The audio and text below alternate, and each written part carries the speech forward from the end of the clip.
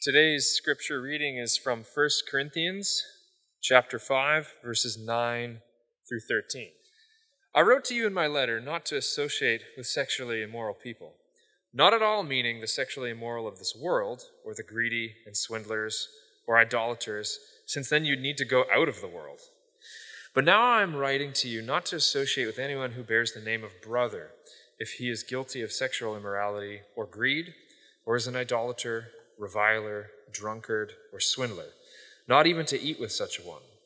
For what have I to do with judging outsiders? Is it not those inside the church whom you are to judge? God judges those outside.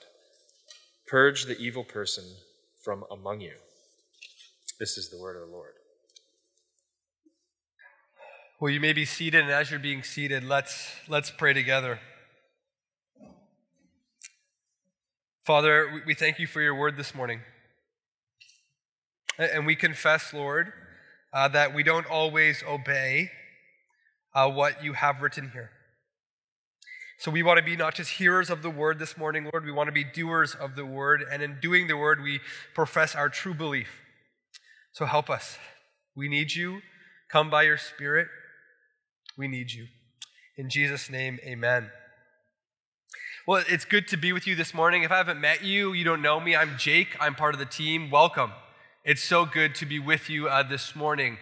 I want to begin with a simple premise, and that's this. Christians in this world, in this life, in this age, are by definition strangers and aliens, foreigners.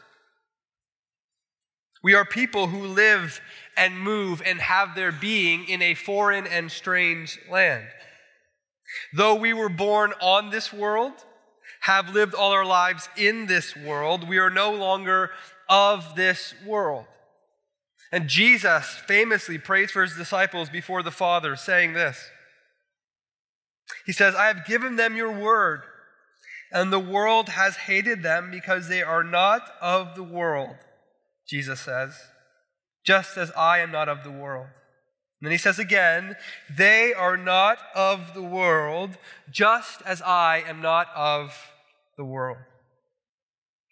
If what Jesus is saying is true, Christians, followers of Jesus, uniquely bear the burden of having to navigate two different worlds. Unique to Christians, this is true. We are these new people living in this outpost as ambassadors, living, as Paul will say later in this very letter, in a world that is passing away. Consider this for a moment. When your neighbor who does not know Jesus wakes up in the morning, they do not consider how their spiritual citizenship determines what they will say that day, or the investments they'll make that day, or the shows they'll watch that evening. For them, there is this world and this world alone, but it is not so for the Christian. See, we are in the world and at the same time members of this otherworldly outpost called the church. And what Paul wants us to see this morning, what we need to see this morning, is that our relationship to the church and to the world is different, is not the same. Look on the screen with me, 3 points that we're going to work through. We're going to learn this morning how the Christian is to relate first to the world, second to the church or other Christians, and then thirdly and finally, I want us to pull back and get sort of a big picture vision of Christian community, as it were. We're going to see what I'm calling big walls and big welcome. So the world, the church, and then big walls, big welcome. I'll explain when we get there. First thing, how should a follower of Jesus relate to the world? Our text this morning, if you remember from last week, which was a lot of fun, right? If you weren't here, surprise, it was kind of edgy. Our text this morning, continuing from last week, is looking at this theme of how sin has disastrous effects in a community way out of proportion to its size. It does way more damage than it looks. And we saw that Paul instructed the church to remove this sexually immoral man from their midst and to send him back to the domain of darkness. I'd encourage you, if you haven't listened to last week's sermon, it will sort of make sense. Hopefully it makes sense. But today, what we're learning is that this is not the first time that Paul has instructed the Corinthian church on these matters. No, we read in verse 9, and it begins, we heard it read, I wrote to you in my letter not to associate with sexually immoral people. It seems clear enough. Seems pretty straightforward. Except, as we all know, it's not. See, upon receiving this first letter with this instruction, it is possible, we don't know for sure, but it's possible that some members of the church in Corinth began to withdraw, to remove themselves from the world, to create for themselves what we could call a little Christian ghetto. And here, I think we should pause. The impulse to separate ourselves from the world is one found throughout the history of the church. And it's an impulse that is alive and well today, and you know this. You know this, you believe this. Do you want to flee liberal California? Well, you go to, Texas, right? Not just not Austin, but Texas. Do you want to flee liberal BC? Where do you go? Everybody knows. Cody's homeland, Alberta. You go to Alberta, just not certain parts of Calgary. Do you want to flee the liberal West End? Where do you go? I can tell you don't have to even leave the city. Go to the southwest corner of Vancouver, and there you'll find a neighborhood that agrees with your conservative sensibilities. Like I said, this salvation by separation is not new. Christians have been running from the world to deserts, caves, and convents for centuries. And the question is, what should we think about that? Well, Paul continues. Look at verse 9 and 10 with me. It says, I wrote to you in my letter not to associate with sexually immoral people. Now listen, look at verse 10. It's on the screen. Read it with me. Not at all meaning the sexually immoral of this world or the greedy and swindlers or idolaters. What does he say? Since then you would need to go out of this world. So here's what Paul is saying. Sin, evil, is no respecter of provincial or state boundaries. It's not like you get to the Alberta border and it's like sin's like, I can't go there. Can't go there anymore. Or you get to the border of Texas and it's like, sin's trying to get in, but he can't get in. No. If you want to get away from these things, you'll have to go much further than Alberta. Even if you counted yourself, this is what Paul's saying, even if you counted yourself amongst the billionaires, able to book passage off of this world and onto the moon, you would soon find that your own sin traveled with you. Paul's not saying that you should just go to the strip club because, well, there's no getting away from it, so we should just give in to it. No, he's not saying that. Without doing away with the Christian's need for wisdom, he's simply saying, as you go about your everyday life, these are the people that you will do business with. These are the people that you'll ride on the bus with. These are the people that you'll become neighbors to, and you should not stand over them in judgment. Look at verse 12. We heard in verse 12, Paul asked this, for what have I to do with judging outsiders? And then in verse 13, he gives his reason why judging outsiders is not his job, because he says, God judges those outside. See, next week we'll see this, and Daniel will show us this next week, that at Jesus' return, Paul will say that the saints will judge the world, will sit with Jesus in judgment. But today is not that day. Today, our posture to the world is not one of judgment, but of evangelism, of seeking to win people to Christ. Now, hear me again. This does not mean that we as a church are indifferent to the evil of the world, to sexual immorality, to the greed that dehumanizes people, to the evil words spoken or the evil deed done. Paul's rhetorical question, for what have I to do with judging outsiders, it is not meant for us to throw up our hands and say, well, who cares? It's not in the church, so who cares? That's not the response Paul's looking for. No. One commentator said this, and I love it.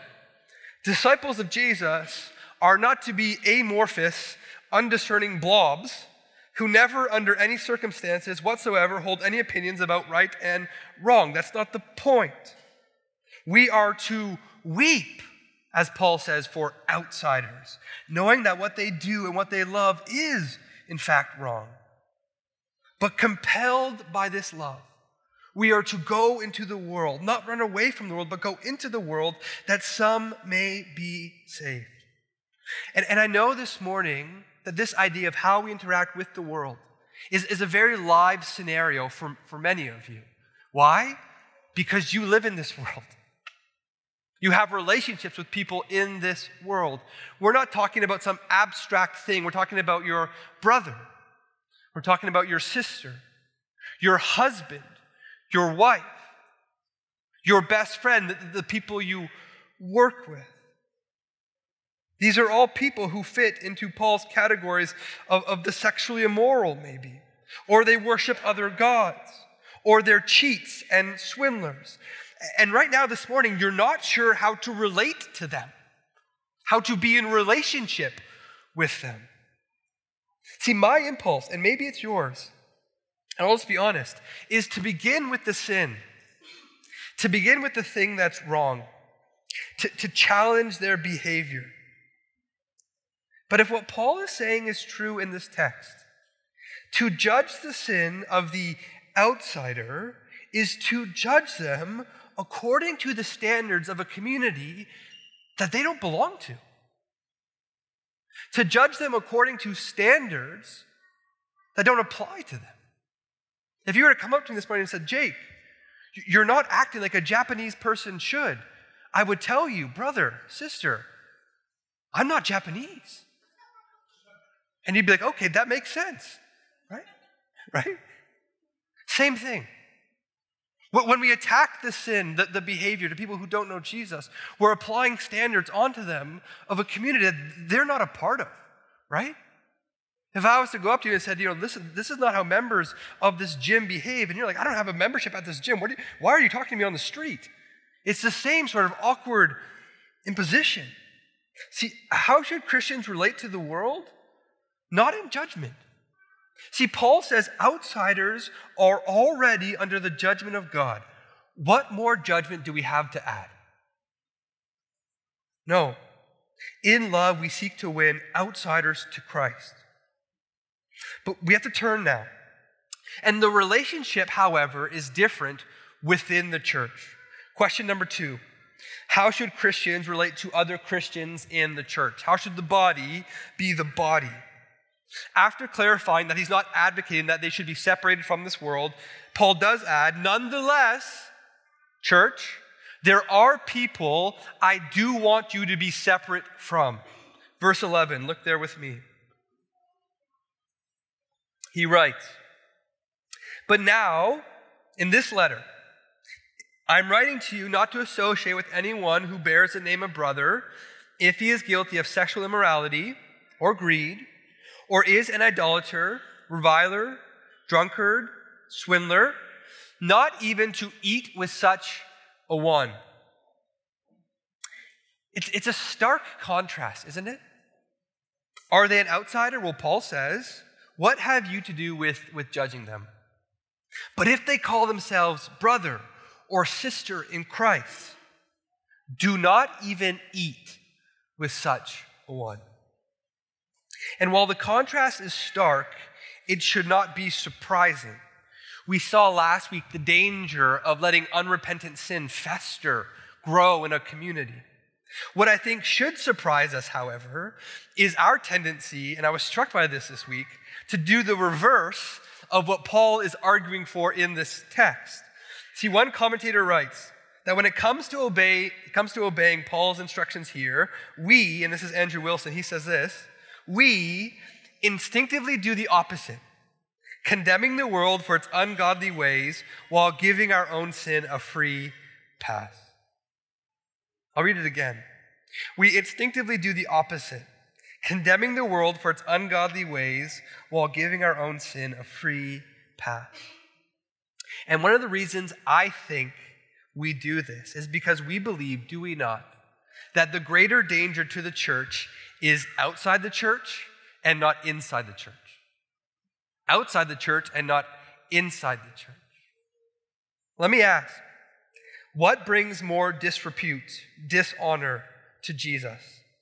Is it on one hand a world that rejects, ignores, persecutes Jesus? Or on the other hand, is it a church which bears his name that looks nothing like him? That tolerates, even celebrates all that is evil.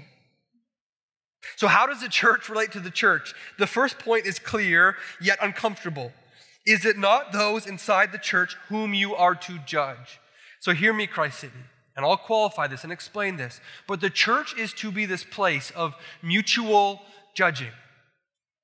And as soon as you hear that, I feel it, and you say, hold on, did Jesus not say, Matthew 7, judge not, that you be not judged? For with the judgment you pronounce, you will be judged. And with the measure you use, it will be measured to you. And I'll say, don't worry, remember back to April 19th, 2020. You guys remember that time when we were together? Right? Come on. April 19th, 2020, we looked at this passage and we would have seen then that Jesus is talking about here judging unfairly. What Matthew 7 is talking about is those who are judgmental. He's talking about having a critical spirit. He's talking about all those who are unfairly nitpicking other people's stuff while remaining ignorant of their own tremendous shortcomings. See, reading 1 Corinthians 5 and Matthew 7 together, it means that we learn to lament two things. Two things. We lament on one hand when the church of Jesus, which ought to be this place of love and welcome, instead becomes the most critical place. And we lament on the other hand that when the church of Jesus, which ought to be this place of love and welcome, fails to love one another in graciously calling out sin. See, these two things are not opposed to each other, against each other. There is a world of difference between being the critical church and the church of loving mutual exhortation. That's the first thing. The church is to be the place of mutual judging. The second thing is this. The church is not to associate with the unrepentant brother or sister. Consider once more the test scenario that Paul's given for us here. The case of the man who has his own mom or his stepmom as his lover. This man, the church has delivered over to Satan with the hope that he will come to his senses and repent. But very likely, if the repentance happens at all, you know this, it will not happen overnight, right? It won't happen overnight. In the meantime, between the casting out and the man coming back, Lord willing, in the meantime, how is the church supposed to relate to this man? Well, twice in our passage we read this. I wrote to you in my letter not to associate with sexually immoral people. Again, but now I am writing to you not to associate with anyone who bears the name of brother if he is guilty of, and Paul lists a bunch of sins. If the imagery Paul gave before was leaven infecting a whole lump of dough and working its way through, the word for association also is intended to give us another image. And this time it's the image of two liquids mixing together so that they're indistinguishable from each other. I don't know if you did this when you were a kid, maybe it was just me, but you'd go to the movie theater and you'd go and there'd be like a row of pop and you'd get some of this and some of this and some of this and some of this and some of this, and it was disgusting, right? And you called it swamp water. Anybody else? It's just me. Thank you. Yes. We're not embarrassed to say it. We're swamp water people, right? Or you go to like the 7-Eleven and get like the Slurpees with like the 7 different flavors. Yes. It's good. It's good that way. You need the Coke and a little reprieve with the Sprite. Anyways, I digress. But that's the image that Paul's talking about here, this swamp water image. You've mixed these liquids together, and you can't tell what's what. You can't tell the Coke from the Sprite, from the Mountain Dew, from the other stuff.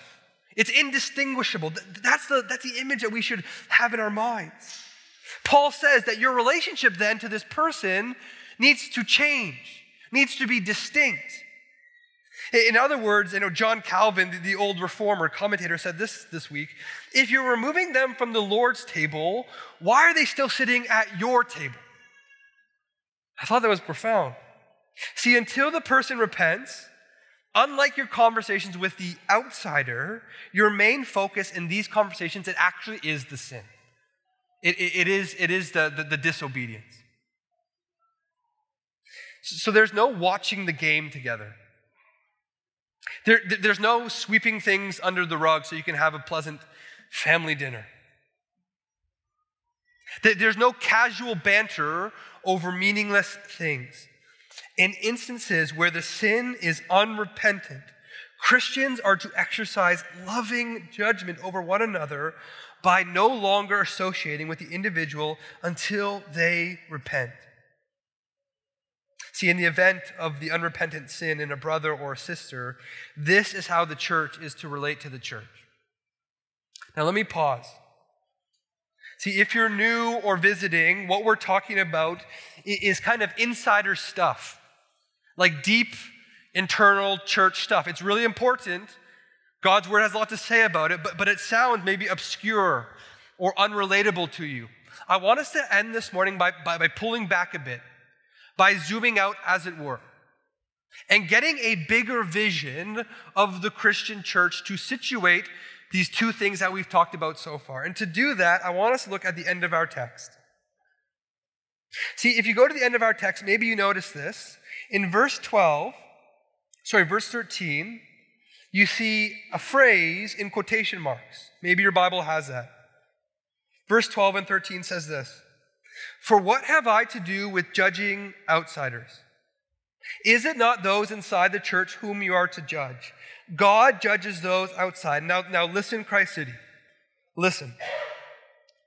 "Purge the evil person from among you." Now that passage, that verse, that saying has quotation marks in it in your Bible for a reason. It's because Paul is quoting a phrase that shows up in the Old Testament book of Deuteronomy 9 times. You can find it elsewhere in the Old Testament, but in Deuteronomy you find this refrain: "Purge the evil person from your midst.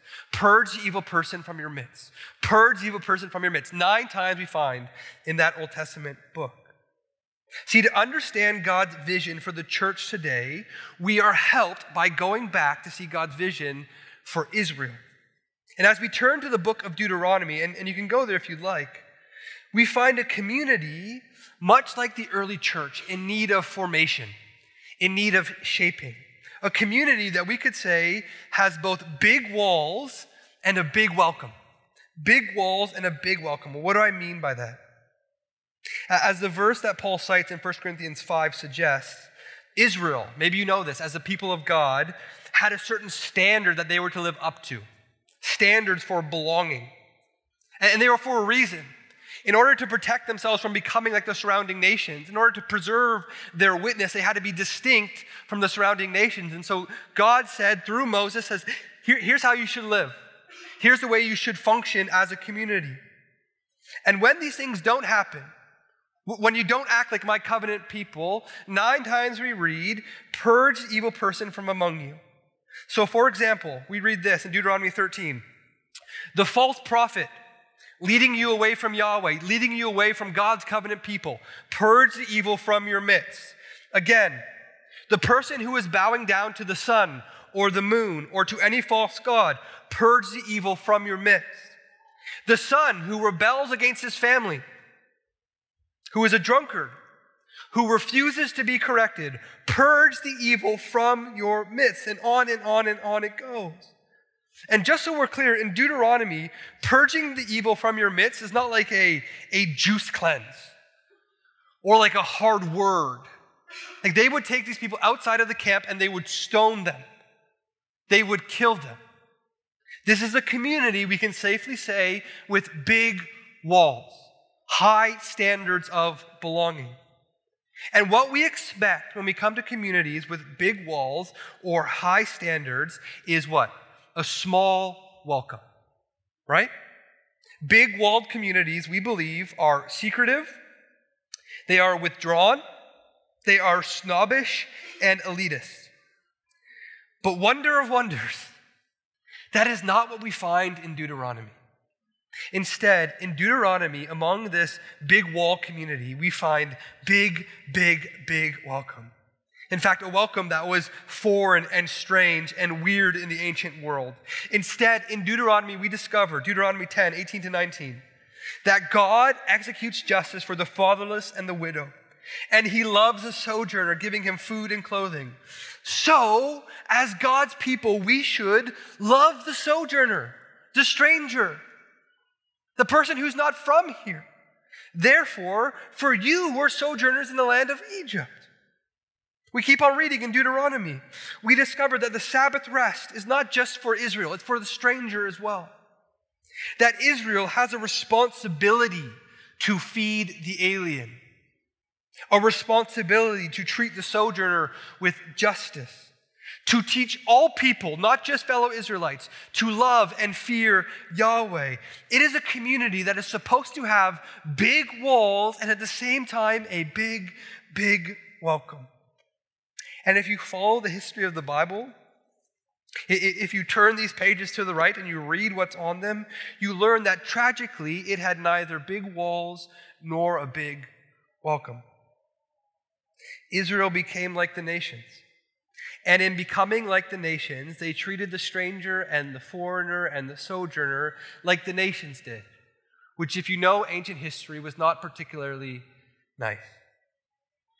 It makes you wonder if now, as we come to 1 Corinthians, if the objection ever came up, seeing Paul's reference to Deuteronomy, someone said this: Paul, this has already been tried before. It doesn't work. We humans know how to build two types of communities. We know how to build communities with big walls, right? This is who we are. This is what we believe. This is us. Or big welcome. Who cares what we believe? Just come on in. Be with us. We're open. No walls here. Small walls. Big welcome. But we don't know how to do both.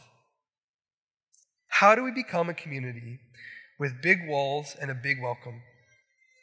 The answer, you should not be surprised if you've been with us for a while, is Jesus.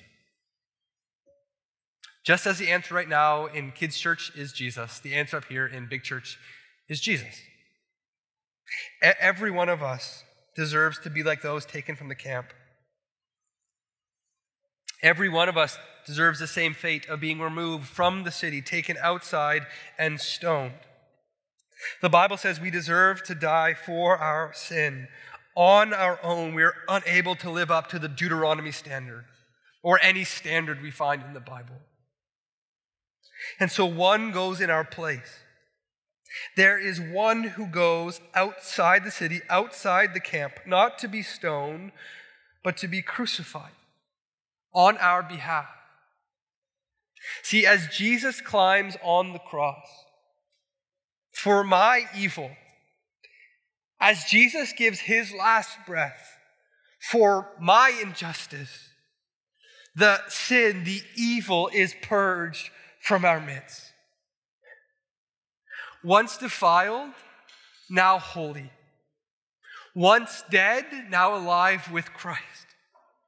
Once unable to obey our Father, live in his ways, now by the Holy Spirit, able to walk in the footsteps of Jesus as his church.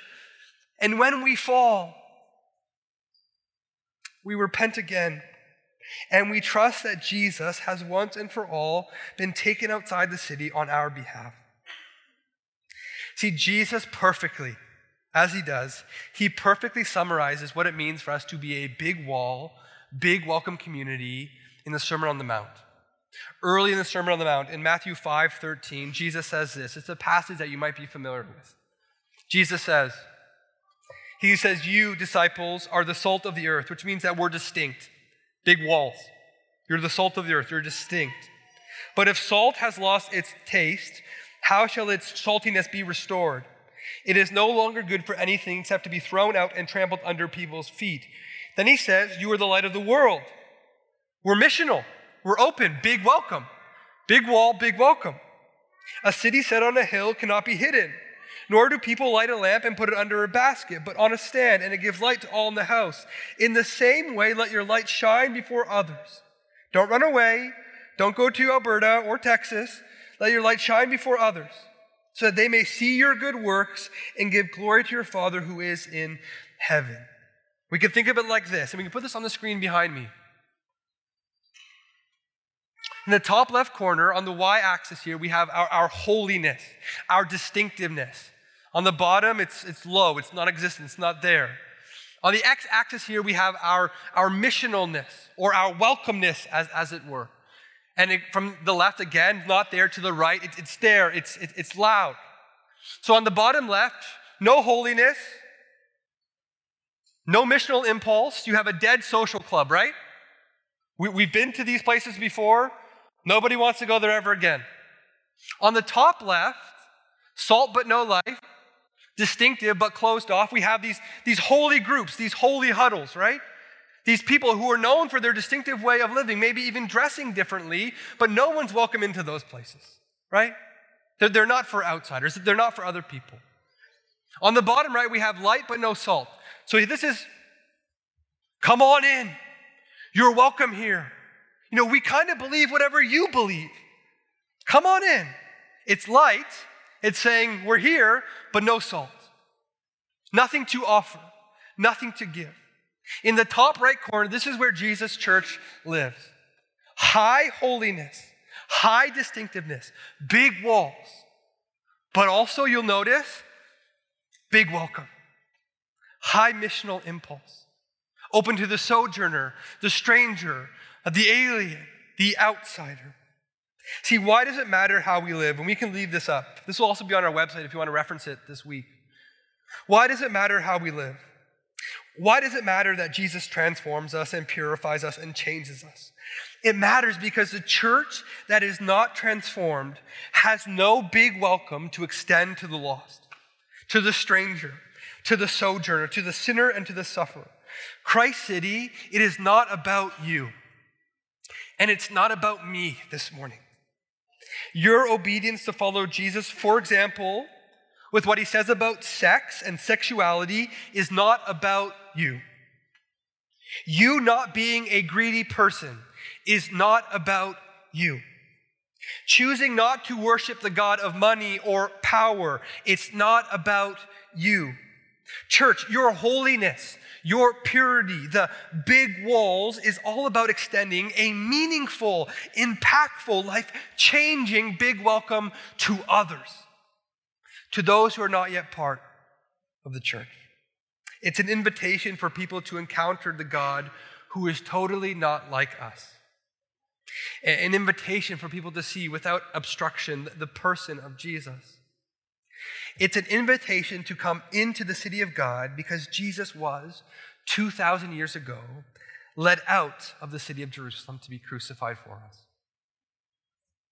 It's not there. That's what we're about. That's where we're going. If you want to know, we can talk about it later. Let's pray.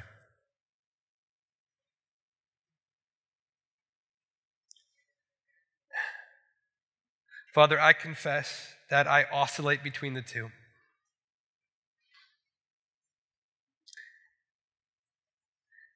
In my righteousness, I should say in my self-righteousness, I think, what have I to do with this world?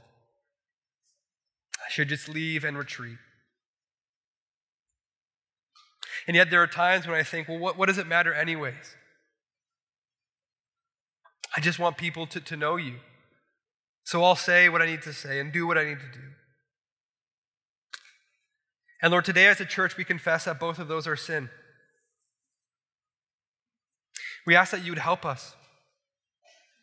For those of us prone to high walls and small welcome, would you make us a people of big welcome?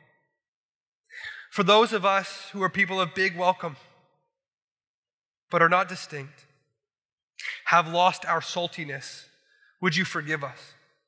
Would you cause us to turn again to you? Jesus, we need you. This is your church, so we need you. It's your name we pray. Amen. Hey everyone, this is Jake, lead pastor of Christ City Church, East Vancouver, and I want to let you know about a few things. First, if you're not a part of a local church, let me invite you to join us each Sunday morning at 2605 East Pender Street in East Vancouver for worship, word, and sacrament. Second, if you are new and you want to get connected, let me say welcome.